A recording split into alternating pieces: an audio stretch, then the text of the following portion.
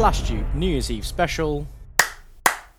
Hello and welcome to Slash Dupe, the movie pitching podcast with a twist. With me I have Dan and Ryan. How you doing, Dan and Ryan? Good, thanks. Yeah, doing all right. I've got a smile because I just realised the movie pitching podcast with a twist. And the twist is we don't do a main episode for half a year. The twist is we've just been on specials. Yeah. And if people are still with us now, don't worry, they're gonna enjoy this one. You wait. You wait. You just wait till 2022.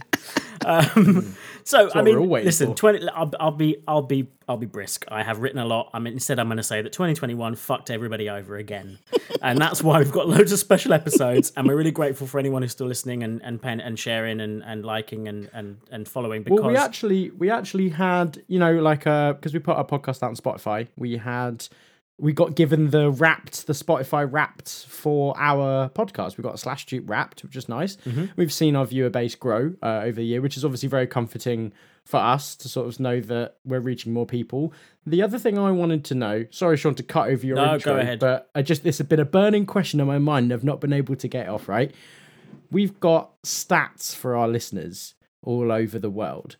And we've got listeners in Brazil and in a few places in America as well. So, please, if you're one of these people that doesn't interact, but you are listening to this, can you put a message on our socials, right? Slash Dupe.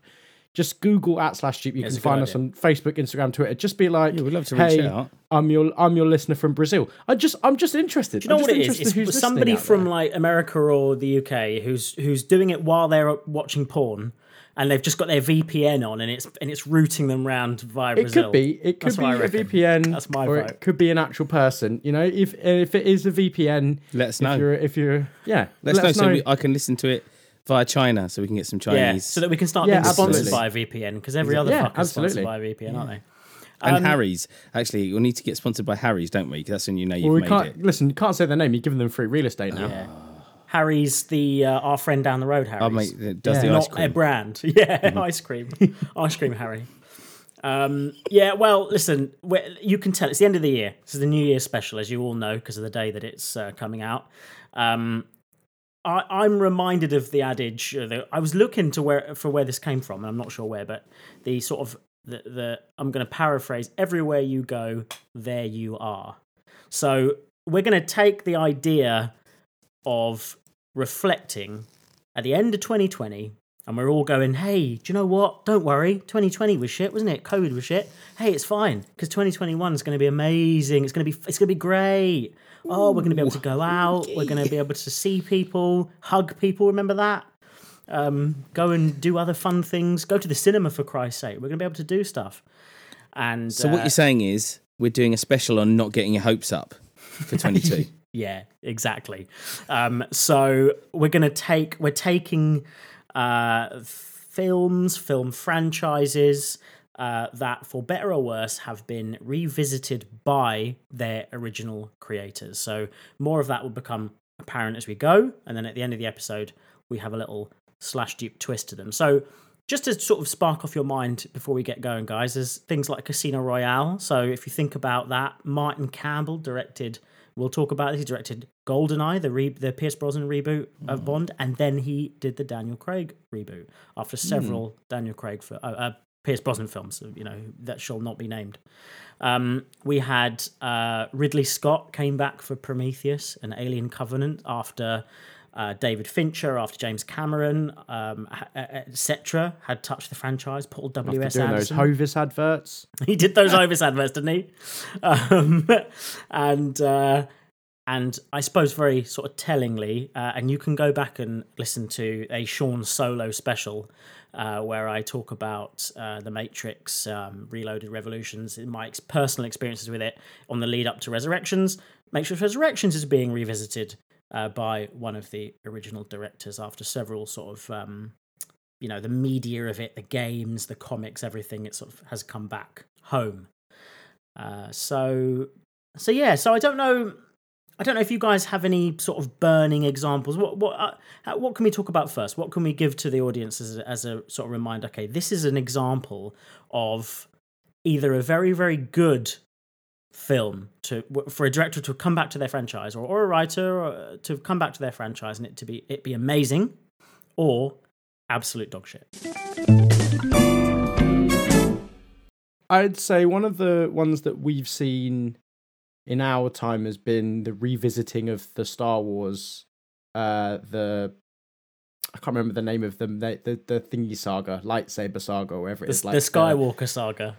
Yeah, is that what or they're just called the saga films, aren't they? Like 1 to 9 or something like that. Isn't that just what their name is? I think revisiting of 1 to 9 is the Skywalker saga. That's what they're calling them. Yeah. So I know that Lucas, hasn't been directing the newer ones, and did he do 1, 2, and 3? He didn't even do 2 and 3. He just did. I just believe he did 1. He just directed A New Hope.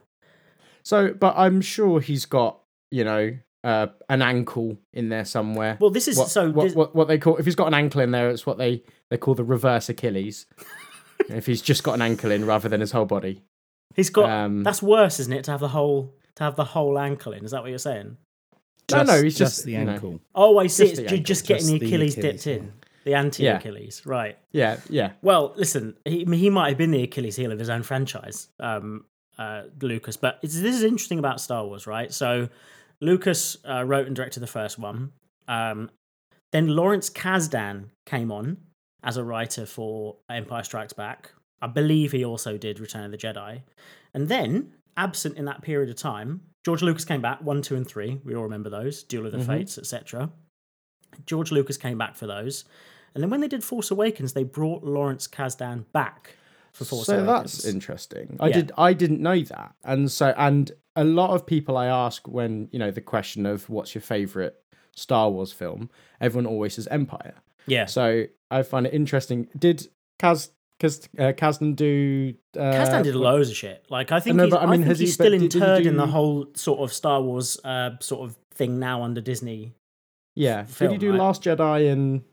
the Sith may or may have not returned, or whatever the last one was called. No, so what's fascinating about whatever 9 was called and The Last Jedi is The Last Jedi was written and directed, I believe, although I'm not 100% on A New Hope, I believe it was the first in the series that was written and directed by the same person. So it's the writer-director Rian Johnson, right, of Brick and Brothers Bloom and yes, of course.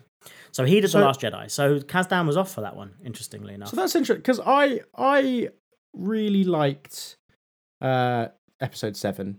I really liked it. When I first saw it, it was nice. And at the time, I was listening to a lot of Kevin Smith podcasts, and him being one of a big sort of a fan of geekdom and a sort of a herald of geekdom, if you will, and also being in that film as well as the lightsaber trooper, or whatever it was, the one with the swirly sticks. Yeah.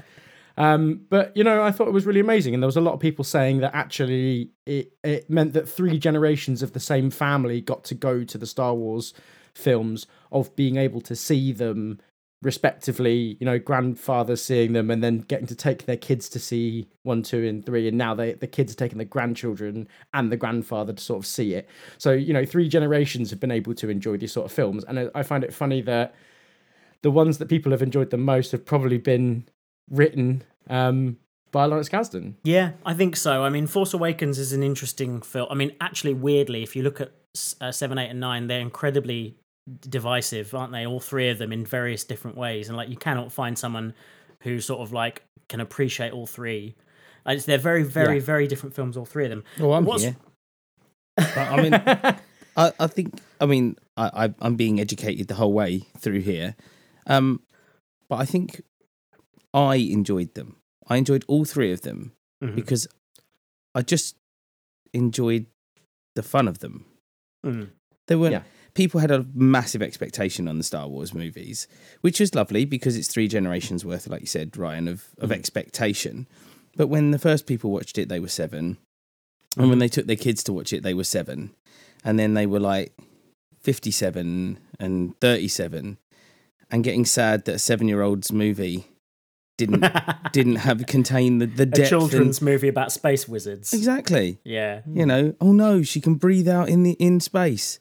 They're throwing around lightsabers. He force chokes him and like shoots lightning out of his hand. We're okay. Do you know what I mean? Like it's okay. He drinks green milk. Excellent. Do you know? Like it's okay. I'm sure at some point there's a real interesting discussion to have about fandom, right, and expectation, and if something sits in your mind and something is so important to you, the nostalgia of something as well, you know, how much of that do you own, and how much of that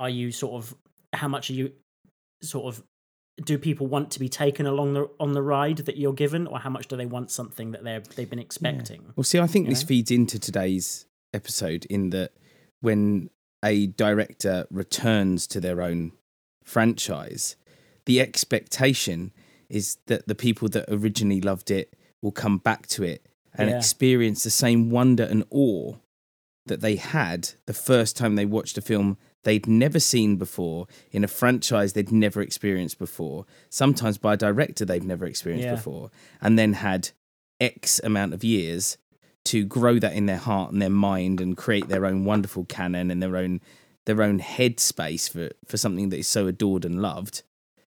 And for their director, who has also grown as a person, to try and recapture a magic, the pressure is enormous and will never meet everyone's expectation ever.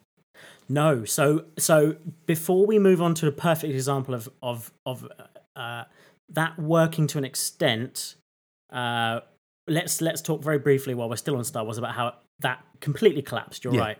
So Abrams, funnily, because while we're still on Star Wars, J.J. Abrams did Force Awakens after his Star Trek reboot, arguably successful. Well, no, it inarguably successful, arguably a good movie. I really like the Star Trek. So do reboot. I. And as someone who understood the Star Wars but never fell in love with it, you know, I understood all of the quotes and jokes and Star Trek. You mean Star Trek? Trek, yeah. Yeah, sorry. Don't want to get those mixed up. We're going to lose. Of course not, Instantly lose loads of We've lost our Brazilian follower now. Yeah. One Brazilian follower. They've gone now. Sorry, yes. Yeah, I love the Star Trek reboot because I know about the stuff, but I don't follow it. So when those things come up, I was like, I get that reference. And it was good. Maybe, you know, that's how sort of Dan felt about the Star Wars films as well. Yeah, I mean, I just enjoyed them. Like, I didn't go in with the expectations of years of what I wanted my Star Wars movie to be, I think. You know, if you're going to go to see someone else's film, then it's, you know, you can have a feeling about it, but it's not your film, is it? It's someone else's film. That's an interesting conversation about sort of films as art, right? And sort of and then art itself. You know, when does it become someone else's? And because films are made obviously under so many different conditions. Not least of all the industry. The movie has to make money, but at the same time, I think most directors take on most projects because they feel like they have something to say. So then it comes out of a place of theirs, right? I'm not sure that J.J. Abrams had anything to say when he made Star Trek 2009, but it did what it had to do. So it got, I think, like in the same way that you're saying, Dan, about sort of going with no expectations. I didn't know anything about Star Trek before I watched the reboot, and what it did is, for me, it actually got me into the franchise, and I worked backwards, and I went, you know, Deep Space Nine, and I went back to Next Generation, and then I went back to the original series, Voyager and Enterprise, and I sort of went through the whole lot. So, and I imagine the Star Wars movies did the same for this generation. Yeah, I think you're probably right. And in the same way that... So I don't think we can be too upset with 7, 8 and 9 in many ways, because if I look at 1, 2 and 3, the first Star Wars films I saw, I loved them at the time. You know, the shit, it wore off, the magic wore off over time, but it got me into 4, 5 and 6, the superior films. So I think it's perfectly adequate for these films to hit on something different for everybody. And for me, I really like it when a film goes... Hey, you may have liked it, you may not have liked it, but guess what? There's 6 more of these, right? Yeah. You go back and you can watch 6 more of them. And so an example of where... listen, let's quickly wrap up Abrams. He went away for Last Jedi. He fucking came back for Force Awakens. I don't know, yeah. Stand back, gents. Let me handle it.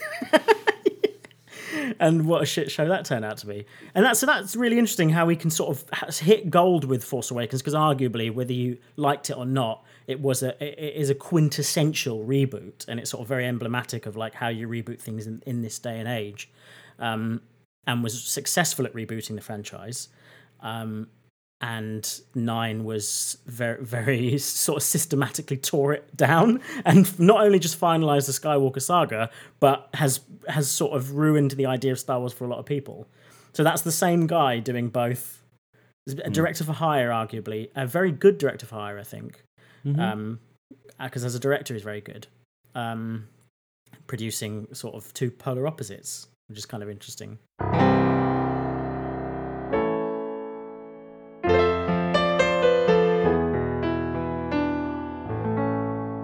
A success story, I think, in the vein of what you're talking about, Dan, would be the Alien franchise. So Ridley Scott, no one had seen anything like Alien before.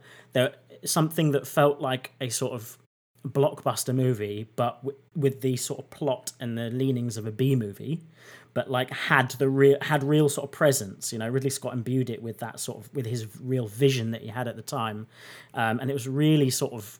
You know, if you think about it, it's just a B-movie horror, but there was so many things worked in that movie that it's, you know, quite rightly a classic. And then James Cameron came along, absolutely slayed with Aliens, you know, turned it into an action movie, a sci-fi operatic epic military thing, which is really, again, he was really into that sort of stuff, but you don't see that outside of sci-fi novels. You didn't really see that the real military sci-fi sort of shooter, if you like, that Aliens is really sort of shaped the video games as well, even afterwards. Then you had Alien 3, David Fincher, which if you watch the assembly cut is a really incredible sort of religious epic. So there's lots of religious imagery. It feels like you're watching like a Bergman film, or you're watching Tarkovsky. It feels really grand, and the studios just cut it to shit. And he, you know, took his name off the project, and it's a really fascinating. It has a fascinating story behind it anyway, which in many ways is a perfectly fine reason for a film to exist. And then you had Alien Resurrections, which is just an absolute piss take. And you had Jean-Pierre Jeunet, you know, bring Ripley back from the dead as a clone, and Alien versus Predator movies. Let's not talk about them. And then, against all odds, Ridley Scott, the guy who created Alien, came back for Prometheus, a direct prequel to Alien at the time. And it's a film that I think... It's interesting, isn't it? Because it did reboot the Alien franchise for a time, and it was critically acclaimed. I'm not sure it's going to stand the test of time, though, in the same way that Alien did. Run sideways. That's all I can say. Run sideways. Yeah. I think it was a love story for those who had previously experienced the Alien franchise. But I don't know how many people that would have watched it without previous knowledge would have been interested enough to go back and watch the Alien franchise. And I think as we go through time, Alien definitely will continue. But I don't think Prometheus will be people's gateway to it. I think you can see that with the follow-up, with Alien being called Alien Covenant, right? So I think you can see exactly that, Dan, you know, really is that, like, he couldn't... you know, the idea of calling it Prometheus 2 would not have brought people into the cinema. And so the only way to get them to see, when Ridley Scott then did a sequel to Prometheus, to call it Alien Covenant, to go back to the world and to try and tie it all together. Yeah, I think you're right. That was the only way to sort of to try and bring people in. But I don't know, man. And it was nice because it set up the idea of the xenomorphs being weapons of mass destruction. Yeah, which I thought was quite interesting, and how they ended up. They were sort of bred to be sent down as the ultimate weapon and just annihilate and adapt, and then that leaves itself to mean that when we saw other iterations in Alien 2, in Alien 3, how they looked different because they adapted to their planet that they were on or wherever they were. So it was like really smartly done. You could tell Ridley Scott came back into that going like, if I want to put the ribbon through all of these franchises, what can I do? How can I do it? And it's still, I don't think anything can hold on to what Alien 1 had in terms of its tenseness and its horror, because I think of because it felt so industrial, being on a mining ship, that it, you can't really do that with the high gloss that they went to with the beautiful ships and the stuff. The worst thing we had was the zombie person coming out the smoke, I think, and the running sideways, as Dan said. It's the age old problem of doing a prequel and then the technology being better than it was in the film, the first film you saw, and I also I think when you do that, you lose the sort of you lose the peril, or not just the peril. The film becomes something different. So when they become a science vessel looking for the cradle of civilization, cradle of life, it's fundamentally it stops becoming, as you said, this industrial sort of thing. Ridley Scott, what's interesting about directors revisiting their material is that I guess a lot of the time they're eager to do something new. And so Ridley was eager to, with Alien Covenant, he was eager to shift it away from aliens and shift it more into artificial intelligence, because he believes that to be the future of the franchise and the future of something interesting in film. He is ironically sick of the xenomorph that he, first sort of brought to screen. Got old penisy Geiger to draw up for him. Yeah. Then you lose that though, don't you? And you lose the weirdness as well. When franchises tend to scrape away the weirdness in pursuit of more of a 12A, which brings me to The Matrix Resurrections. It's interesting. I sincerely hope that the film is weird. When I talked at length, obviously, about The Matrix in the last episode, but if you think about it as a film that came out when it did, it was supremely weird. Everything about it was weird, in a really good way. Reloaded and Revolutions were weird in a difficult way. I think, as you said, it was the mixing of Chinese martial arts and BDSM clubs. Yeah. Yeah, exactly. A lot of weird stuff. Your Venn diagram, Sean. Sean's perfect Venn diagram. Like people like beating each other up, but in really, really constricting costumes, basically. Yeah. And nothing but scorpion kick. Yeah, just scorpion kicks everywhere. Scorpion kick at the door. That's how you get in. You have to prove that you can scorpion kick. Right.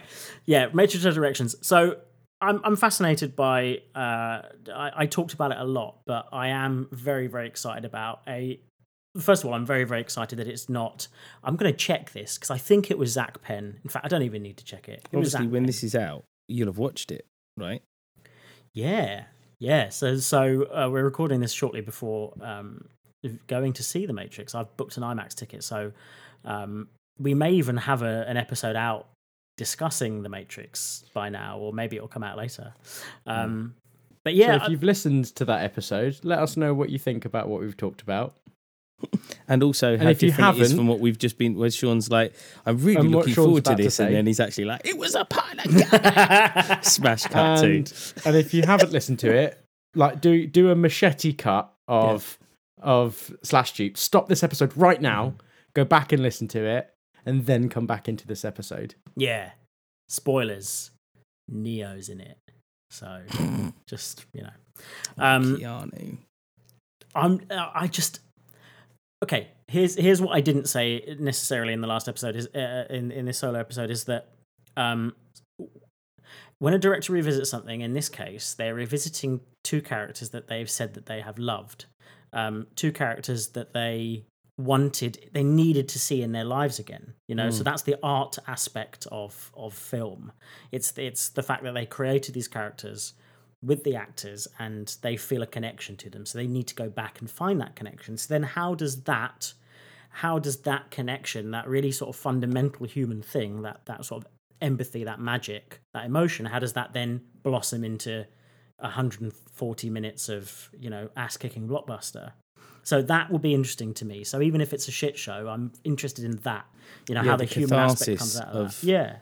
Yeah Coming back to something that you love. Yeah. I mean, it strikes me very much as like dating an ex, doesn't it?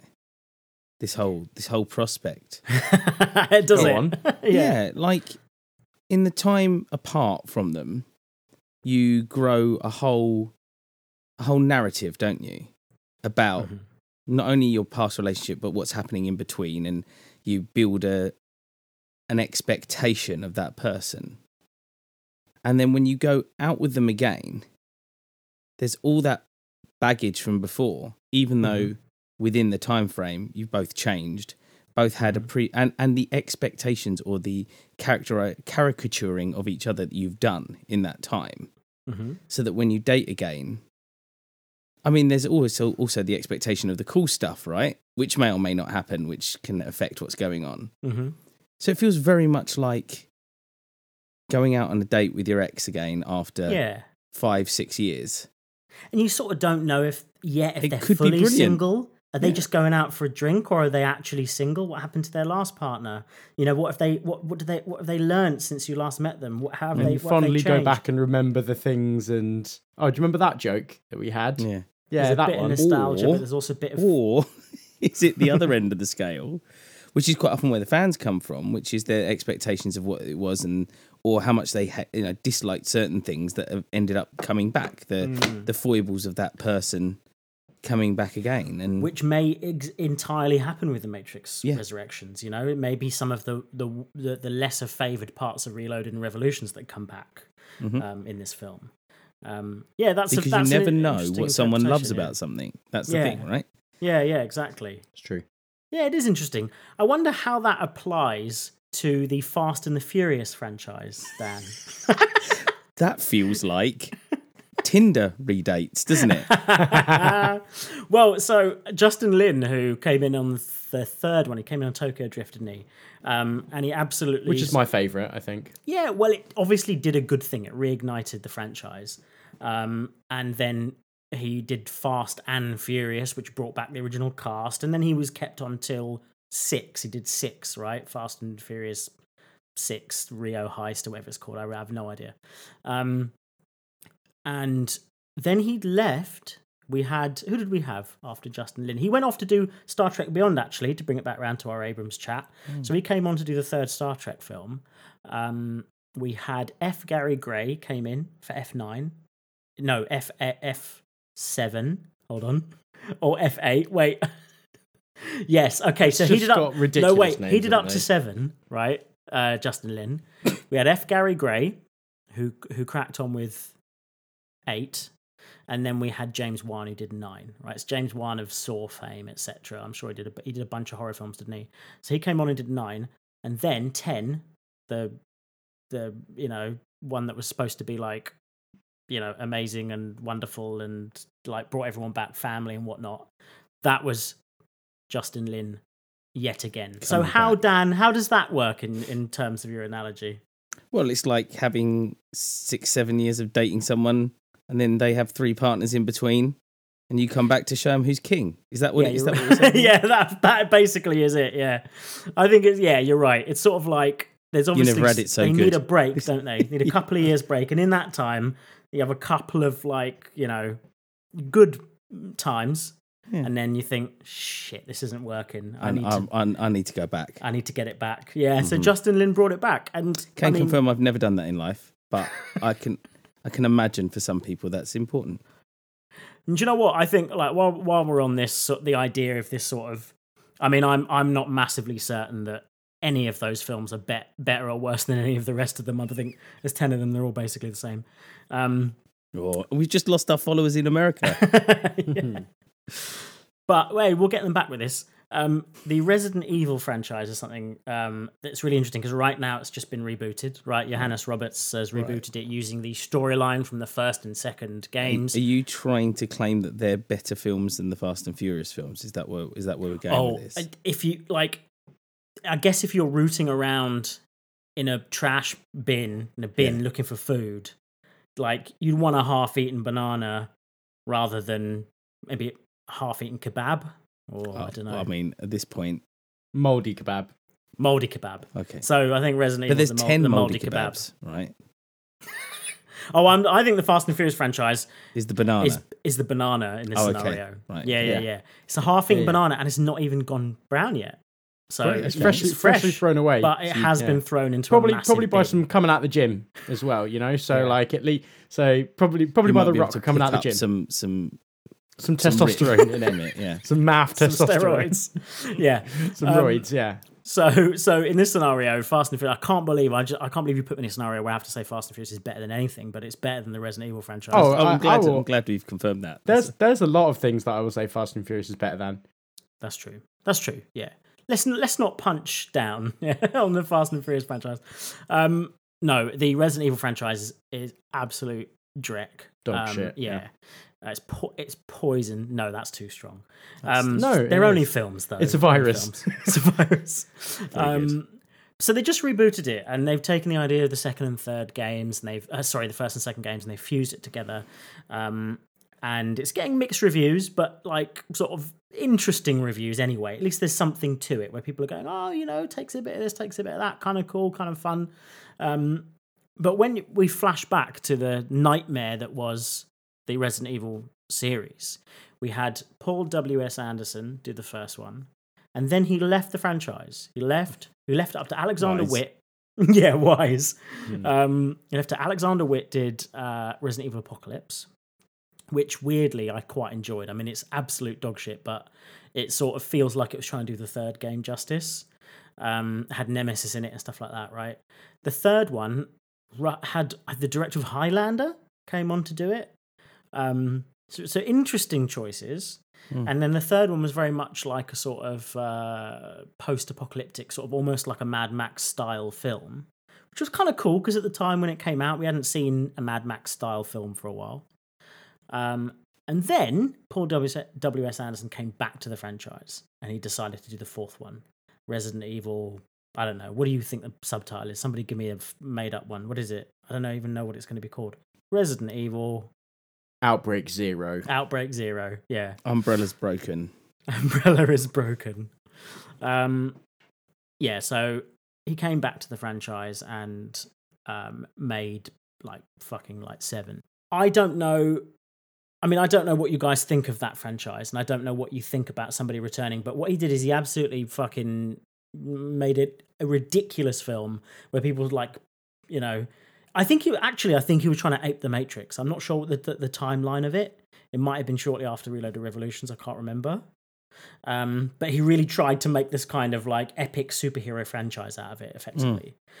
Which the first film that he made even really wasn't. It was still a B-movie, sort of zombie sci-fi, even if it wasn't a particularly good one.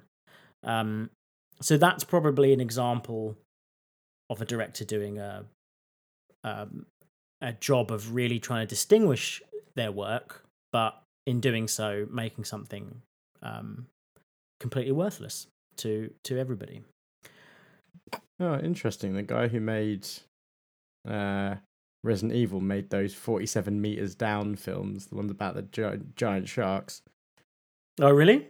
So that's definitely why he got Oh, Resident Evil. he's like a sort of, it was a little bit like Paul W.S. Anderson at the time. Like he's a little bit of like a sort of indie golden boy, you know, you make those horror films for like 40 grand and then they make a couple of million and percentage wise the return's really good, you know?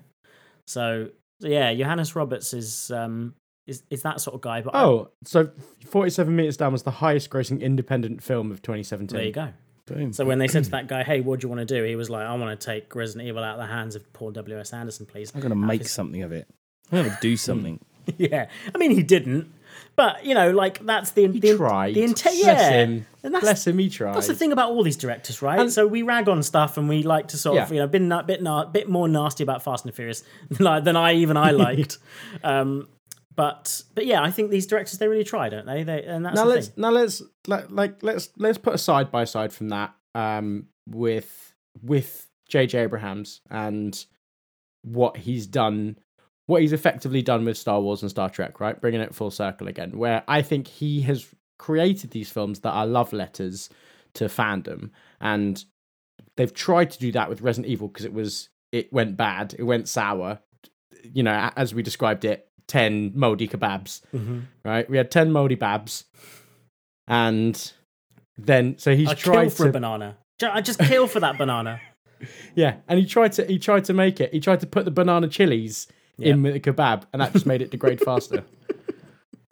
Yeah, it's not. I mean, yeah, it's an example of. But they're $1 billion. That's $1 billion franchise. I'm pretty sure. So, you know, who are we? Should they be love letters? Yes. Is that what we're saying? That when you come back to a franchise, if we're continuing the dating analogy, is that what we're doing? We're going back as a love letter to the relationship we've had previously, But it's not. or are we starting something new? I think it's you have the touchstones of I see, what yes. made the original things great. What made our but then you relationship put it great? in a Let's hold on to different- those Yeah. things. Yeah, Yeah. the little, the nods and the little things that made it great.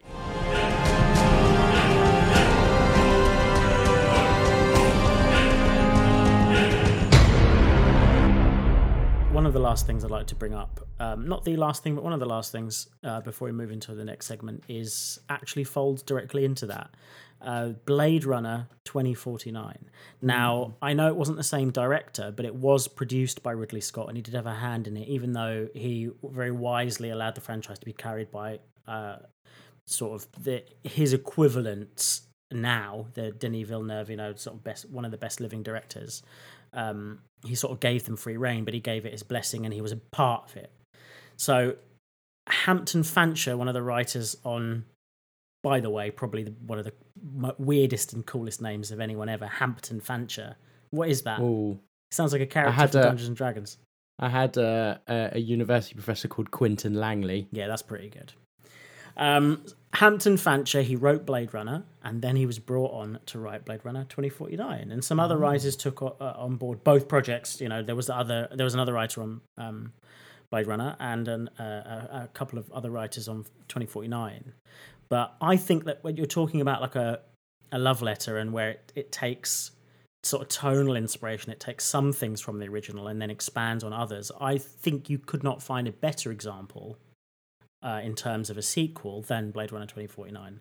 I think that probably fits perfectly in the love letter category, for better and worse. Critically, and the box office would say both.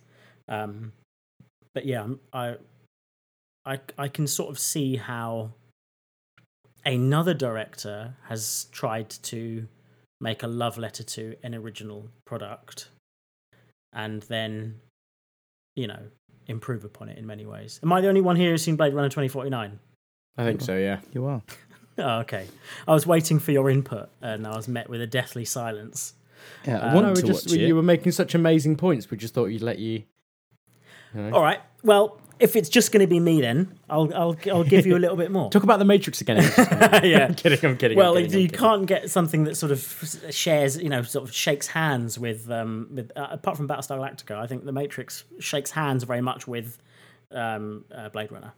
I think what's interesting about 2049 is it's really a story about the characters from the first film, Right. and it uses the main characters of the second film as proxies and almost intentional, ironic proxies to tell the continued story of the first film. So it's almost like a stealth. So they're using the sort of moniker and the vision and the idea of Ryan Gosling to sell the story of Deckard and the story of, of Harrison Ford's Deckard. So it's very much like a complete sequel to Blade Runner, whilst being appealing to maybe people who, I don't know, it's almost like a stealth film. It gets you in the cinema because you like Ryan Gosling and you stay for the sort of the Blade Runner continuation. It's like it's a real love letter in every sense. And I'm very interested to see whether Resurrections does the same thing, whether it sort of gets you into the cinema with all of its bombast, and when you're there it sort of gives you that. I mean, I just saw the game trailer clip, the Game Awards clip, where they talk about nostalgia being the tool that they're using to try and awaken some sort of part of Neo. And I think, okay, well, they're not hiding it, at least. They're not subtle. But I think it's interesting to make to these films, they come with baggage of expectation. And as I did talk about in the previous episode, they come with multiple sort of erogenous zones they've got to hit, right? They've got to hit a bit of the nostalgia, but they've also got to surprise you. They've got to, sort of enjoy what they've done with the existing characters. They've got to bring in new characters that you also enjoy. They've got to evolve what you've seen, but in a way that doesn't feel like it's out of the world of the film.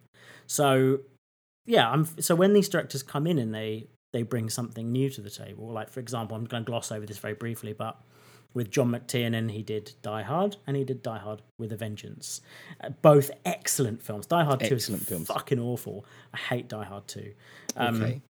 But Die Hard and Die Hard with a Vengeance, absolutely excellent films, aren't they? And very, very different.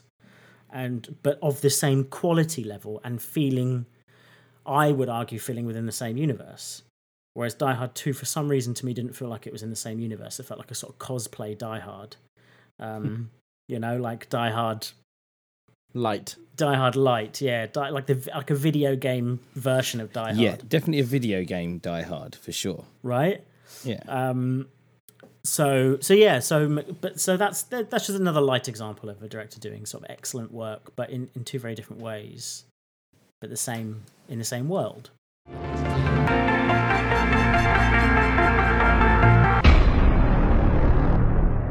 So I think a really good example of all the things you said, hitting the erogenous zones but slightly being different, for me was George Miller and Mad Max. Both. George Miller, call me back, please. George Miller and Mad Max. Now, I had only seen Mad Max 1 after watching Saw, because someone told me about the scene, spoiler alert, scene at the end with handcuffs, or he handcuffs into the car and sort of says that you need to, you'll these are like titanium cuffs. You can either cut your leg off and survive, or blow up with a car. And I was like, what? They stole that from something? And so I only sort of watched that afterwards. And what I really loved about the Mad Max Fury Road was that it took all of the things that people loved about the original Mad Max franchise, the big ass car, the broody character, but then also everyone loves Welcome to the Thunderdome, Welcome to the Thunderdome, bitch. And so they made it, he made it in this like post-apocalyptic world, which everyone really loved. So but then, and he got a brilliant actor in, like Tom Hardy played Max fantastically. Well, what's right about that is he said quite rightly, it's not Max's film. It's another stealth film. Yeah. Mad Max sells it. Tom Hardy sells it, and you come in and it's Furiosa's story. So Mad Max, George Miller has done a thing where he's given the marketing people, he's given the fans, he's given the reason for people to turn up to the cinema, but actually he's given you a better experience than and then gave you a bunch of, and then gave you like 7 hot women, all floundering around in flappy dresses, and literally I can't hear it, like I just hear the reference "witness me" so much now when people do stuff, which I thought was like, we talked very briefly about D&D, but he built effectively like a religious world around the cars, but didn't have to explain it to us. We got it through the actions, like them chroming themselves to sort of ascend to Valhalla as their sort of crazy like last move. It's an incredible screenplay, it really is, and it's an incredible piece of work and its efficiency, absolutely. But so he revisited his own franchise. Nobody else came in between. By the way, there's an excellent Mad Max video game that's well worth playing. By Avalanche Games. That's a really if you like the Mad Max world, it's a absolutely fantastic open world game. But apart from that, George Miller came back to his world several years afterwards, and I think that's always different as well. So that's different to sort of other people playing in your playground and then you coming in, playing in your sandpit in this instance. I always think of something different when a director steps away, as franchise rests, and then they come back. So another example would be Indiana Jones, Kingdom of the Crystal Skull. I know you were chatting about it before we came on. George Lucas also. So as Spielberg said, which by the way I think he was grassing him up, he goes, this is a Lucas film. Like, when everyone was like, Kingdom of the Crystal Skull sucks, he was like, this is Lucas's film. I'm just directing George Lucas's film.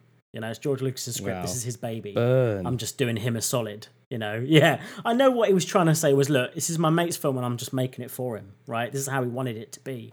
I'm honouring him. No, it's Lucas's film. Yeah, but that's how that's how it came across. Yeah, the guy who ruined Star Wars. Yeah, that guy. Yeah, he's there.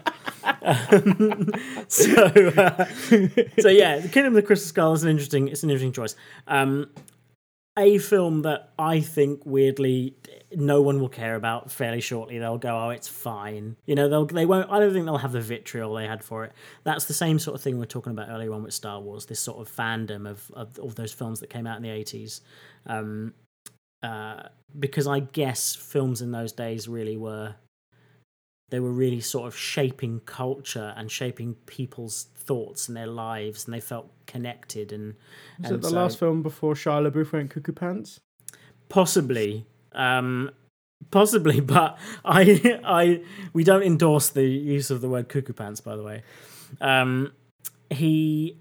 I don't know, but I have a soft spot for that movie. I don't think. No, absolutely. And You know? so do I. Like, I really loved it. If you are when I saw knowledgeable it. about 1950s B-movie sci-fi, like shitty sort of like, you know, the space, you know, flying saucers and stuff like that, and you know that sort of nonsense, I think Kingdom of the Crystal Skulls are Can you really do the Close Encounters noise, Sean? we'll probably The get noise, sued. the won't noise we? the ships makes, don't they? Oh, I don't think I can. I don't think I can. Close Encounters was I escaped like the Dan nostalgia might of know Close what it is. Encounters. It's impossible. No, I didn't. You're right. You didn't give it a good enough go, And for Dan. that, That's I the will- thing. Either do it or don't do it, man. Shit will get you off know? the pot. Boom. Yeah, exactly. Well, listen, the last thing I want to talk about, I think, in this, I don't know if you guys got some more, but I just wanted to brush briefly onto Lord of the Rings, because that is a franchise where the Lord of the Rings films, Peter Jackson, he made the first three, and then after several years came back to And make made the 3 Hobbit films out of one films. book. Yeah, and the making of those films is better than the actual films. And it's fascinating about how he was, because somebody else, so Guillermo del Toro was supposed to make it. There was all sorts of behind the scenes sort of nonsense, and then he picked up very shortly before production and was in pre-production and production at the same time, and production and post-production at the same time on 3 movies. So he was really playing catch up, and he was able to play around with new technologies. And to him, he said basically, it was going to be me that directed it, or it's going to be some, you know, some person of ill repute, somebody he had no control over. So no, you know, it could have been anyone that could have directed it when Del Toro fell through, or it could have been Peter Jackson. He was like, "I'll do it," and you can really see him. I think it's been the first and only film I've seen. We watched it in It's the first time it looked 60 frames per strange, second, was didn't it? it? Or did we watch looked it, like- weird Yeah, we to watched. Yeah. Yeah, we watched the high frame rate version. Yeah, Yeah, high frame rate version. I don't know if I've seen a film that is specified as that as a thing, or whether that's just just Gemini industry Man. standard I went now. to see Gemini Man in 120 frames a second, I think. I mean, the whole debate about frames per second, again, that's probably another episode. But that will change with the generation of 120 refresh rates on monitors, right? The generation of people that have monitors and don't bother, they watch stuff on it and don't bother, you know, these things don't really pick up cinema very well. They just throw it out on a high frame rate. I don't think people will be too bothered about it eventually. I think it's only what you're used to with all these technologies is, you know, I mean, I don't want to technology has to evolve, cinema has to evolve, otherwise it's just going to be a black and white train coming towards us in this and we, oh no, it's a real train, you know. That was cinema, right? Cinema was looking in through a little 3D box on, you know, Rotoscope, on the ground, and somebody turned a crank and it looked like, And it was like a stuff was Zoetrope. moving. Yeah, exactly, all that sort of stuff. So, you know, Yeah. I think it's just So, what people are used to. if Peter I think Jackson it's- had made The Hobbit I liked first- it to be. And made it a 3-film thing. Yeah. How long do you think the Lord of the Rings trilogy would have been? Like, would he? In length, If it had you been the mean, other way or- around, so he filmed The Hobbit, maybe it was 2 films rather than 3, and he filmed it in the times that he filmed Lord of the Rings with the new technology that was going there anyway. With is it Weta that were doing all the amazing sort of Uruk-hai stuff? Yeah, Yeah. massive, and all their. If AI he then stuff, had yeah. all the tricks that he had in The Hobbit for Lord of the Rings, what do you reckon would have happened there? Well, they would have made it immediately afterwards, definitely. Right, I reckon. They would have set it up like that. I think the cell that worked for Lord of the Rings, it came at the right time. There were a few epics around that time because it was shortly after Gladiator, right? So it was probably sold in many ways off the back of like the epic film resurgence. And also, what worked about Lord of the Rings was it's essentially a war film, right? They're 3 war films, or they're building towards just a war film, and it's just a war film told in a different world. And Jackson he's sort of a World War II aficionado, and he's a horror. Yeah. The Lord of the Rings is quite a horror. The book is quite horrific. He's a horror fan, so it was the right project for him. Whereas The Hobbit arguably is a better project for Guillermo del Toro, or someone who likes fairy tale things and brevity, and light, exactly. So Peter Jackson couldn't have made The Hobbit any other way. He had to make it like Lord of the Rings, as is his way. But it was the wrong material for him, I think, ultimately. But that said, I would prefer them to be as they are now than to have been handled by a director like, I don't know, the guy who did like Jurassic World or whatever. Yeah, but not even that. Like a good, bland director, like, someone who did... You know what I mean? Like, there's loads of good, bland directors, and I'd much rather it be Peter Jackson that fails than someone come out of the mire. If it'd been done in the last few years, it'd been J.J. Abrams anyway, wouldn't it? So... Yeah, that's true. It's very true. Yeah, so I'm weirdly grateful for it coming out the way that it is, and I think there are moments in a third of each of those Edgar films Wright cut doing together. The You have an Hobbit. excellent film. I just think That'd be great. That's my pitch. Is that your pitch? Are you saying it's... Oh, this is an interesting impromptu segment. No, listen, who would have been a better Edgar director Wright. for The Hobbit? Yeah. All right. Smashed I'll give it. you that. What about- All right, well, you've ended this segment Next. pretty fast. What about Gore Verbinski? He doesn't say a lot, folks, but when he does... What about Gore Verbinski's great. He would have also been what great. about Hideo Kojima's turn to film instead of video game? Well, he's That would too... be a fucked up He's Hobbit, too, wouldn't it? Yeah, he's too in love with the sort of sound of his own Del voice. Toro would have been great. in though, wouldn't he? a way that works for Metal Gear Solid, And right? to be fair, so much so he Toro put would Guillermo have del Toro been in his great. game, didn't he? So You're right. But Edgar Wright, he would have made it sort of fresh, feeling fresh, feeling young, Yeah. and he's good with ensembles and he's good with journey films, right? He's good at taking characters on an arc and a journey, so I can totally see that. And sort of adding Yeah, his style to especially Middle-earth for would The have actually Hobbit, been awesome. which is I'm far more like... totally I on mean, board even with say it that. from the beginning. It's a Yeah, heist yeah. movie, isn't it? Yeah.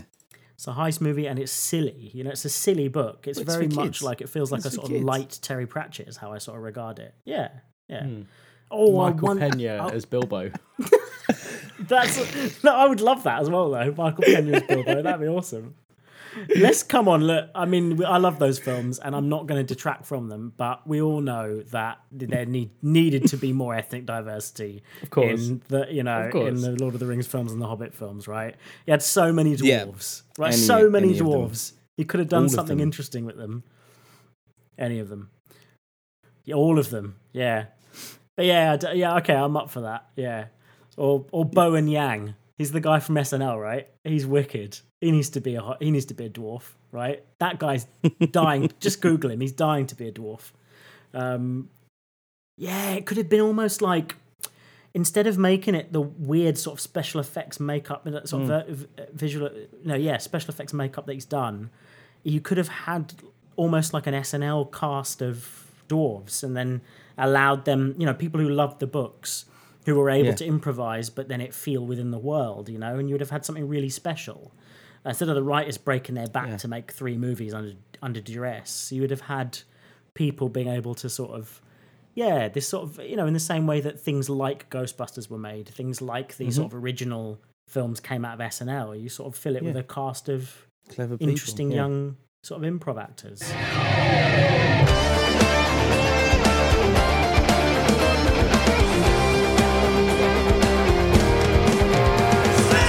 So we come to the last There's more. part of the episode, and there's me. I know. Depressingly, it feels like a long time for us, but this will be Yeah, like a to be fair. 15-minute episode. You're right? going to have loved this. when we had a great when time. we actually cut it. We've definitely been a little cheese bit and off wine, the chain today, so it's haven't we? Yeah. So I hope you're bringing in the new year well with all your resolutions and whatnot. Oh, we should have done something about resolutions. We Ruined. also That'd have been good, wouldn't it? No, you talked about Matrix resolutions. It's fine. Matrix resolutions.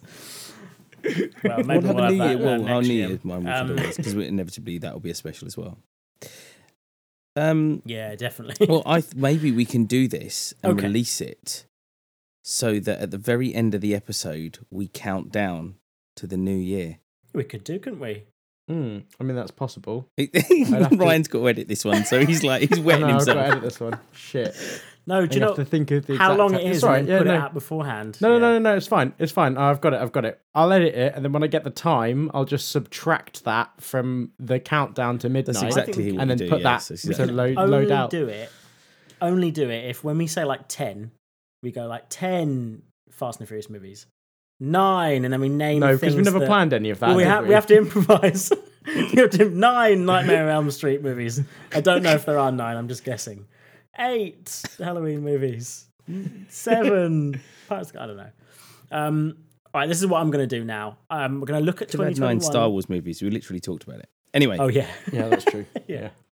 We're going to look at we're going to look at 2021's box office. So of course we're excluding the films that have, at time of recording have yet to come out. Spider-Man Homecoming. Nope. Spider-Man Far From Homecoming. Spider-Man number 3 No Way Home. again. No Way Home. Yeah, thanks. I've got a ticket to see it and everything, and I can't remember what it's called. We're gonna that Matrix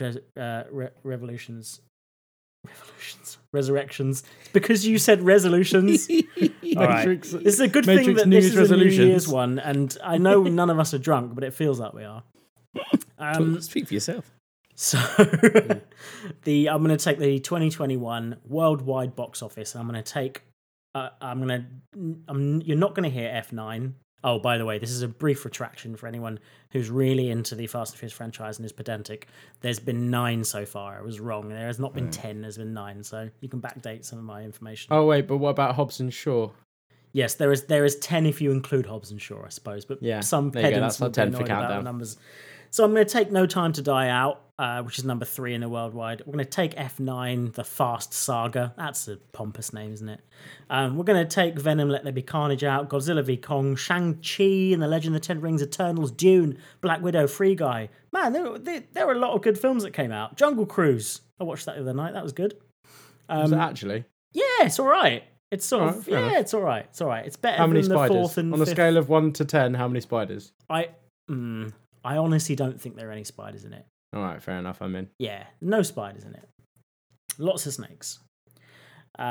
So Lots of instead, rocks. it's lots of rocks. We're going to take the 2021 worldwide box office, and I'm going to throw the titles at these two that I've never heard of. So I'm going to show my complete Western arrogance, and I'm going to just name the films I've never heard of. Some of them could even be like sort of, because I imagine some of them. So some of them are Korean, some of them are Chinese, some of them are from countries other than English speaking countries, and I am just going to name them. Oh, some of them I just don't know what they are. I've never heard of them. So, for example, The Conjuring, The Devil Made Me Do It. I get what The Conjuring is, but I have no intention of seeing that film. So I may pluck ones like that as well. So I'm just going to pluck the ones that none of us have heard of, basically. Brilliant. And we're going to quick fire some slash tubes out of them. So we're going to look back at 2021, the year that shall not be named, and we're going to go for Hi Mum. That's the first one. Hi, comma, mum. MOM in the American style, if that makes any difference to you. Drug using mum. Drug using mum. soccer mum.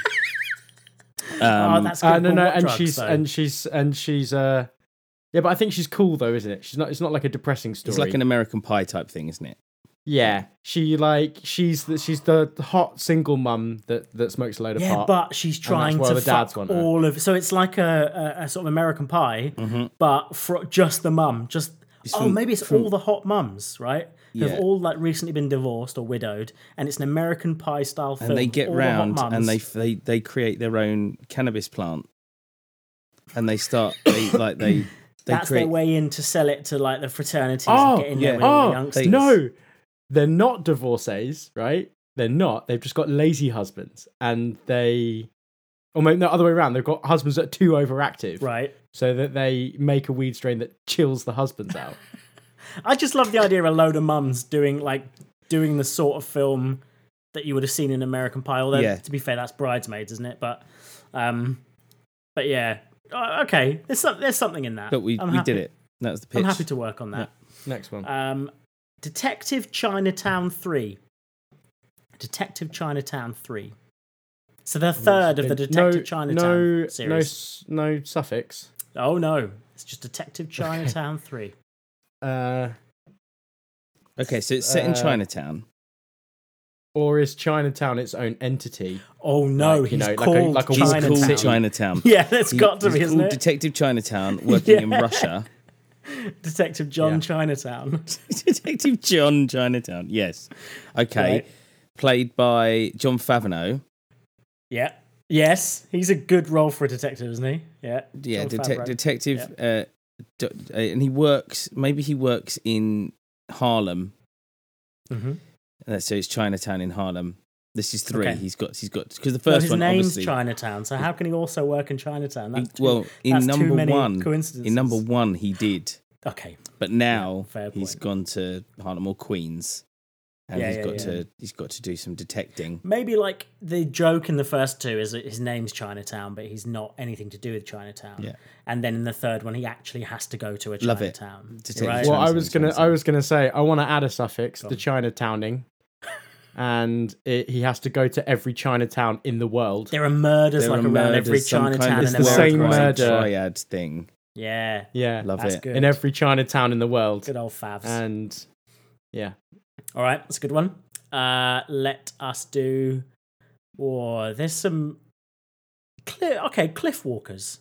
Cliff Walkers is nice. That's a Horror. nice- Okay. okay. And it's about the supposed suicides in cliffs. Turns out there's actually like ghouls that can walk up the side of cliffs and drag people down to their deaths. They that's pretty hear bad, isn't it? they hear people's sorrow and sadness, and they feed on Mm-hmm. it and chuck them to their deaths. Yeah, that's good. Do we? I'm not even gonna. That's a good one. Yeah. I'm not even I gonna. don't want to talk about that one anymore. I'm sad. Um, about it. Yeah, So I have to depressed go. I have to and get to sleep soon. Happy Don't New wanna think about Year. Man, let's not do this. But you know, there's a sequel to Boss Baby, by the way. Yes. I had no Oh. idea. Listen, I Um, watched Boss Baby with my little one, and he really enjoyed it. So No, that's okay though, because he's a kid. yeah, He's allowed to enjoy stuff like that. so he'll Did you probably enjoy watch it, the second though? one. Well, I enjoy it if he enjoys it because I enjoy watching his joy. Do you know what I mean? That's the right answer, man. Yeah. Yeah. That's good. Right. Detective Conan: The Scarlet Bullet. Hang on, we've got 2 detectives. This is Two detectives. I just couldn't resist Detective Conan. right. So I this suppose. this is yeah. the true story behind Sherlock Holmes. Is that Arthur Conan Doyle was actually a detective as well? Oh my god. Oh shit. Do you think that's why it's actually called Detective I Conan? hope. Well, if I've got it right, I'm brilliant, right?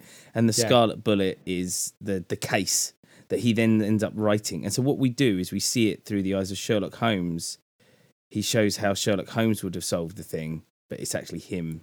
So it turns out that all of Sherlock Holmes' books are actually they're Real like cases. That would actually be really autobiographies. interesting. Wouldn't it be interesting to see a film about Arthur? Like, I mean, they did a Tolkien film that wasn't very good, but wouldn't it be interesting to see an Arthur Conan Doyle film where he is inert, unable to, as a writer, unable to uncover this mystery. So instead, he writes the solution to the mystery as Yeah. a Sherlock Holmes novel or something. You Yeah. know, like how art can help you overcome like a sort of impotence of a kind. You know, that'd be interesting. Oh, there's some interesting choices here. Ron's gone wrong. Ron the person. Ron's gone wrong. Ron has gone wrong. Someone. It's a body swap. It's a body swap comedy with. Yeah. Gary Oldman and a deep faked Alan Rickman. Interesting. Oh, as the comedy duo. the comedy that have body the odd swapped. couple. Okay. And no one really quite knows that they swapped anyway because they could also be the same. Except there's little bits that are just different about them. I mean, to be fair, didn't you literally pitch a film like this in Slash Street where 2 people look exactly the same when they go live separate lives? Oh, probably. It wasn't me that pitched it. It was pitched. No, as I such. mean Did I Dan. do that? I think it was one of Dan's ones. Yeah, Oh, that was. I think it that might was have been Chris. Dan's idea for That was crisscross. that was Chris's idea. Chris. Chris, was it yeah, Chris' my idea idea for for crisscross? crisscross was literally about crisscross. So Oh, about crisscross. Yeah. it was no original. I'm maybe Ron's gone wrong. I've got to say it like that. Oh, it's maybe it's about American, it's okay, it's mischievous kid. Oh well. Oh, sorry. Say that again, right? Maybe it's about a mischievous kid. Mischievous kid. It's a animated Then you want it to be a dog. British. It's an animated dog in an American family. That's what's happened. Nice. And Ron's gone wrong because of something. Some Yeah. food. A tiny alien has gone into his Some head pub- That's it. and is making the dog do stuff. Do silly things. Right, Yeah. and because he's got some sort of an alien agenda of some kind, right? But he's Love really it. tiny. Yeah, Someone didn't put the finger in the dog's bum to calm it down. that's not a thing. I Don't do I it. heard that's a thing. It's who told you that was a thing? You got hazed, Isn't my it friend. like if a dog attacks you? If you get attacked by a dog Listen, or something, if you a put dog's your finger attacking in the me, bum. joke I am in a not trying to comedy jam my film. finger up. I'm just going to... Steve Okay, fair Irwin enough. from bloody South Park. I'm just going to shove my thumb up its arsehole to really piss it off. it is. It's from South Park, man. I'm sure I heard You that before. heard something from South Park and you thought it was real life, and now that's Well, that's, that is how information travels to kids, in it. Dangerous stuff. That I was getting ready to shove a finger up a Doberman's butt, and I, was caught sneaking onto premises, but all right. So I'll just tear its head off instead. we're halfway through the list. Break through the darkness. It's a nice sort of. It's interesting, isn't it? That one. It's not immediately obvious what that one could be. Break through the Is darkness. breakthrough one word? No, it's two separate words. It's not breakthrough, comma the darkness. No, but it could be. Oh, that would be amazing, it wouldn't could it? be, couldn't it? So it could be about the band The About Darkness. Is that what you're talking yeah. about? Biopic. Oh, it could be. Yeah, it could be. Yeah, As like they a whole sort of and try and break breakthrough through is the Japan, series of right, or biopics. something like that. They'll try and break through another country. Or it's a collapsed mining story. Oh, yeah, to get the through. story Yeah, of and they the have to Chilean get through. miners, Yeah, And the water's rising, and they have to get there. which is soundtracked by The Darkness. yes, of course. Well, of course it is. Yeah. Who doesn't want to hear that? Maybe Like it's a biopic about the Chilean miners and the darkness breaking through in Japan, and the sort of the similarities between the two. So them hearing the Started in darkness the on a underground. radio Yeah. above when they do their live set at the end of the film gives them the courage to go that do it, last yeah. step out of the mine. Love it. That's so stupid. Spirit Untamed. How about that one? There's some interesting ones here, aren't there?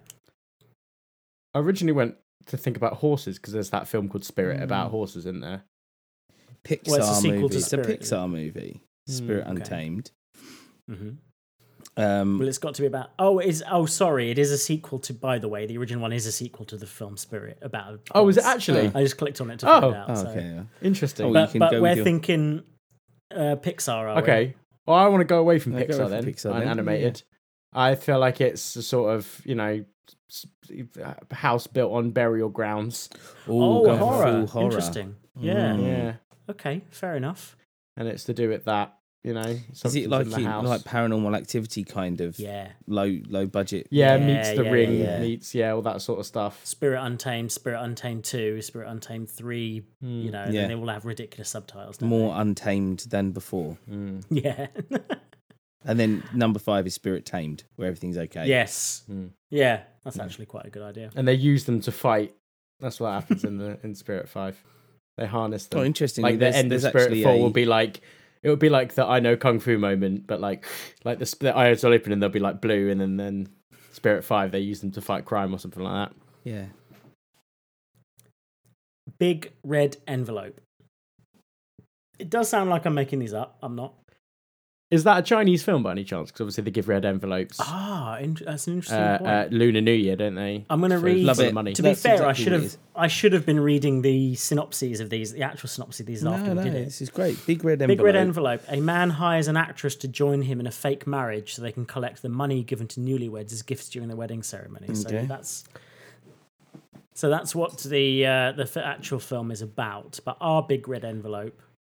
I think it's like that. I think it's a Chinese film. They give the gifts the red envelope to the kids, and these kids get a really massive one, and they get sucked inside of it. And it's like a story about them inside of this sort of world that their grandparents would always tell them about, sort of like Big Fish. Yeah, meets- so something to do with their grandparents' wedding that they can witness from inside the envelope or something Yeah. like that. Yeah. Yeah. They've been we given the can make gift that of work. memories. Yeah, And good. at Didn't the get end, money, they're they like, got- couldn't I have and had money because I wanted a Switch? Oh, I think at What the a end you Nintendo you actually open the bigger envelope and it's just them looking at all of their parents, Oh, grandparents' that's wedding lovely. And photos, they made this story and they're telling up them the together. stories. That's yeah, lovely. and that's the real richness. Not just money. Yeah, that's good. The Day We Lit Up the Sky. That's the sequel to the Darkness one that we were talking about. Wasn't it? So they made it, did they? They were trying to make it, and they made it, and then this is their sequel. I think it's a film where rock band rock so hard they attract a meteor to the earth. Okay, that's wicked. Yeah. Or A it's band like rocks one so of hard those- they bring a meteor to the earth. That's wicked. I like that. Or it's something like one of those ones where the meteor is coming, so they just have they put on the biggest fucking rock concert All right, ever. let's have our cake and eat it because we might as well. Darkness. There is a meteor heading towards the Earth, and they have to knock it off course with another meteor that they can only call with the power of their rock. So it's like they've Okay, got I like it. right there. You go. And they've got to get all the right drummer who can drum at the right love it. frequency, Yeah. who's got the best heel toe. That's a best video heel game toe plot action. if I've ever heard one. Right? Somehow, Ubisoft will work that into one of their games, won't they? Yeah. Extraordinary work. We'll just do a couple more. I've got to throw this in there. Mobile Suit Gundam Hathaway. I thought you might like that. Maybe What? Anne Well, I mean, it's Hathaway. Is that just random words stuck together? No, mobile a lot of Gundam Japanese Suit is titles the, are just a lot of words strung together. Yeah. that's already in existence. You said you took out F9 and stuff like that. Mobile Gundam is already Well, I an just existing thought you franchise. might like to pitch me Mobile Suit Gundam : Hathaway. I figured it had some sort of Anne Hathaway enraged by the, by the hopped up Well, on the fact that Shakespeare It's- did better than her. It's a sequel to The Devil Wears Prada, where she turns the suits into Yes. actual killing Yes. things. Yeah. Yes. You know when they sort of make 20% of the movie, they'll do for the Chinese market, they'll shoot a Chinese scene and incorporate it, right? yeah. Which they actually did for Iron Man 3, right? You'll have to Google it. So this is an entire film made during the sequel, Devil Wears Prada, and then they just shoot an entire version of it for a different market, for the Japanese market. Yeah, it, where her suits actually, The Super Transformer turns into the thing, and then The first one she makes as well, she calls it Cerulean Blue, which is a touchback to that whole fucking speech about the ugly blue sweater that she she wears. uses it to chop Meryl Streep's head off. Yeah. yeah. I love Meryl Obviously. Streep, but that would be worth watching, wouldn't it? Oh, of course it's got to be Because done, Meryl would isn't it? give it some serious beans as well as her head was going. The one thing I'd like to see before I die, I think the one thing that the entire world needs to see and that we haven't seen yet is Meryl Streep in a robot suit anyway. Right? Absolutely. That's- Yeah. Do you know what I mean? Absolutely. Just as default, Yeah. let's put Meryl Streep in a robot suit. If it's the last thing we do. Let's make this happen. If there's one Yeah. thing that happens off Slash Streep, that's it. Yeah. Okay, I'm going to throw in one more. It's a simple one. It's not particularly exciting, but this is what I like about it. This is what I like about some of these titles sometimes. It's just called Railway Heroes. Oh, what a damn squib to end on. Oh, what do you want? I thought, So listen, we it's just not had the Mobile title. Suit Gundam Hathaway. It's not And the we're gonna go title. to- It's the pitch. It's the idea. It's to you guys to define. Hold on a whether it's minute. squib or Railway not, right? Heroes. No, I've got it. There is a stretch of railroad in America that's run by bandits, and they basically need to Magnificent Six on a running train, and they're bringing organs or some shit like that, important orphans and organs and support for the local Native Americans, right? But they've got to run it through enemy territory, so they are the Railway Heroes, and it's the Magnificent Seven meets Snowpiercer. Yeah, that's a great pitch. It is actually quite similar to the original idea as well, by the way. So that's pretty good. Oh, is it actually? But if it's not good enough for Dan, then how about No, I love that. Sword Art Online Progressive Aria of a Starless Night? See, Do you now want we're an interesting talking. one? Now we're talking. Go on then. Go on, Dan, you can take this Okay, one. so this is when Battlestar Galactica meets Star Wars, Uh-huh. but it was directed in Korea. You just no. You can't just use words. That's literally what they did with that title. You just That's went literally what they did with that no, title. No. Sword Art Online. I know what that is. Right. I know what Sword Art Online is. I don't need to. I've just given you a pitch. And it would sell. Just went franchises. Right, Battlestar War Galactica. in So it's space. like, war in space, massive war in space, but Korean. That's it. Done. You just said, all you said was two things in a place, Dan. That's all you said. That's basically how most people pitch for a film. That's it. True. After talking about aliens, he literally did go in and just put a $sign next to aliens, didn't he? And then walked out. All right. Legend. Do you want one more? Yeah, let's do one. One that maybe has the sort of it straddles the line of it's not too sort of innocuous and it's not too outlandish. Yeah. We're going to go with On Your Mark. See, that's great. That's a yeah, slash. That's okay. a slash. Yeah, genre. you're right. Oh, It's a good I've one. got it. I can't. Oh, this is gonna be rad. The sprinter at the Olympics in the Germany Olympics. Oh, they already did a film about him, didn't they? With Maybe was it should Jesse? be. It should be like a sequel. It should be like Run Lola Run. It should be like something in real time. Like a sprinter has been given 90 minutes to deliver something from here to here, or his girlfriend is killed. Right. So he's got to go from across like the entire of London or the entire of like. Right. Can he do it? And as he's running and as he's going through these different areas of the city, wherever it is, London, New York, he's flashing back to moments that brought him to that point. That's brilliant.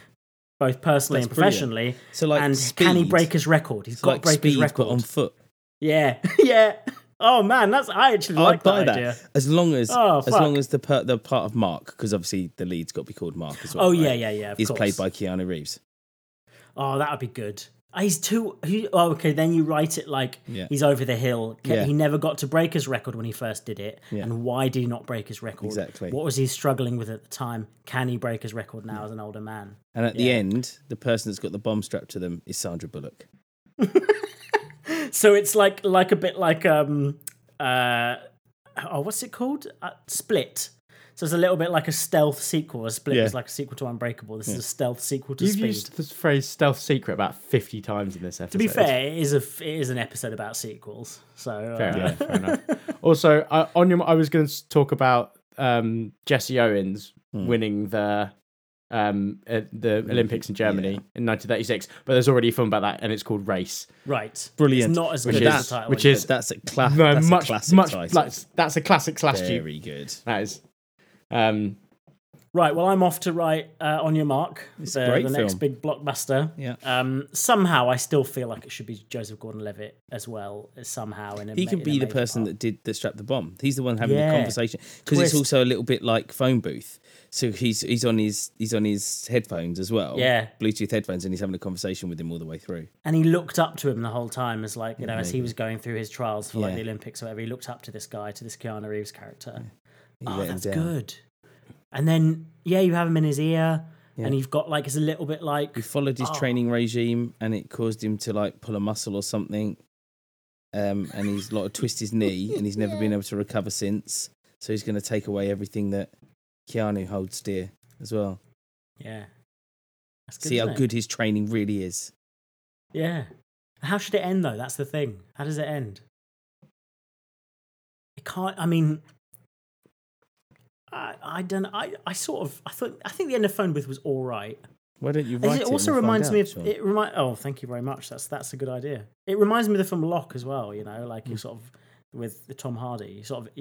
Although there's movement involved as well, you're sort of confronting lots of different. So maybe there's conversations about, can you talk to me and keep your breathing? Can you still keep up that pace and keep a conversation with me? Stuff like that. Yeah. It's interesting. All right, I'll write it. See you later. You guys will have to do Slash It for a year. That could be one of our wild cards. Yeah.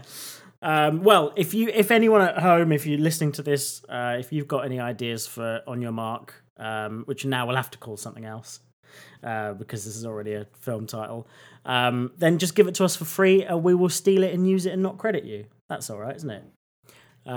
But if you do want to tell us about some of your own ideas, if you want to come on the podcast, if you want to let us know about other directors, writers, do you know what? We didn't touch on actors either. So like, Laurie Strode having sort of the actor, from Halloween come back. you know. So you sort of have you have that aspect of revisiting Terminator, you know, Barney coming back to Terminator. If there's any other things at home that the peeps want to let us know about, what can they do, Ryan? You can just Google /Dupe and you'll be able to hit up all of our socials, but most of them are just @/Dupe. You can find that on Facebook, Instagram, Twitter, Patreon, Reddit. But yeah, we've beaten the algorithms, which not a lot of people can say that they have done. And you can. Well, they can if they have a title that you cannot tell people without telling them how to spell it, and then having to explain what it is. So you can beat the algorithm as well if you name your podcast something that is almost unintelligible. Yeah, but like, you know, there's a lot of really weird ones out there, like My 3 Cats and a 50-foot skyscraper. I suppose that is. That's brilliant. I'll remember that for the rest of the year. Yeah, that's true. But then, you know, that's Also like people going to go like, what? title. How many cats? How big's a skyscraper? 3 50-foot. Yeah, I see. Yeah, I mean, I just said it though, but I'll ask you tomorrow, Dan, and see if you remember. All right, I'm going to put. But I mean, yeah, it's 2 words, cat and we've got to tell skyscraper. people that thing it.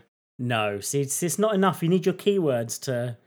I just get there's lots of pictures of cats and skyscrapers. Yeah, / like the guitarist, dupe, like someone's ability in Overwatch. That's lost on me. Yeah. I keep wanting to say / like the guitarist and dupe like the cologne people used to wear in the 90s, in the late 90s. What a touch point for everyone. That just goes to show you, doesn't it? I know, it's not even spelt the same way. Isn't it? No. But yes, you can find us on / like the guitarist, dupe like duplicate. And you can find us anywhere, and you can listen to us where all good podcasts are available. So thank you, both of you. It's been a lot of fun. We're gonna we wish everybody a happy new year. Happy new year to you too. Happy new everyone. Happy 2022. But just before we go, new film related New Year's resolutions. Remember, we are a film pitching podcast. To watch one. Yeah, to enough. Actually watch Bahubli. Watch Blade Runner 2049. You haven't watched, but what? And that's where you're going to cut the thing. You haven't watched Bahubli yet, mate. Yeah. There you go. That would be my 2022. I would like to go to the cinema more in 2022. I went to go and see Dune recently, and I realised I think it's probably only the 3rd time I've been to the cinema this year. So I'd like to go a little bit more. I can't remember what the other 2 are, but I do remember going to the cinema. One was. Did you see Bond in the end at the cinema? Yes, Bond, and I went with my brother to see. It must have been a Marvel. A Marvel. Black Widow. Did you see Black Widow in the cinema? No. Or maybe COVID. You, Ryan? Maybe it was last year. God. Okay. Yours was to watch Bahubli, was it, Ryan? What's yours, Sean? Yeah, to write on your mark. Yeah, do you know what it might be? I love once you finish writing the treatment to something, then the hard work begins. So the most fun is to write the treatment. So I guess a first draft, a New Year's resolution to write a first draft of On Your Mark, or whatever it ends up being called now. Yeah, that would be to write a first draft. Writing a treatment's easy. It's all the fun bits. Yeah. I guess that would be it. We work a lot on lots of other projects. You know, we've got Blood and Song on a Monday. We've got I'm doing some stuff for video games, but it would be to sort of, and I'm doing spreading lots of stuff over lots of different. As every writer knows, it's like 40% done on about 100 things, and it would just be to get a couple of them over the edge to 100% is what I suppose would be my film-related New Year's resolution. And people at home can let us know what theirs are as well on our socials. A sort of film-related New Year's resolution for you, what would that be? I'm looking at you, Taj. You're the guy.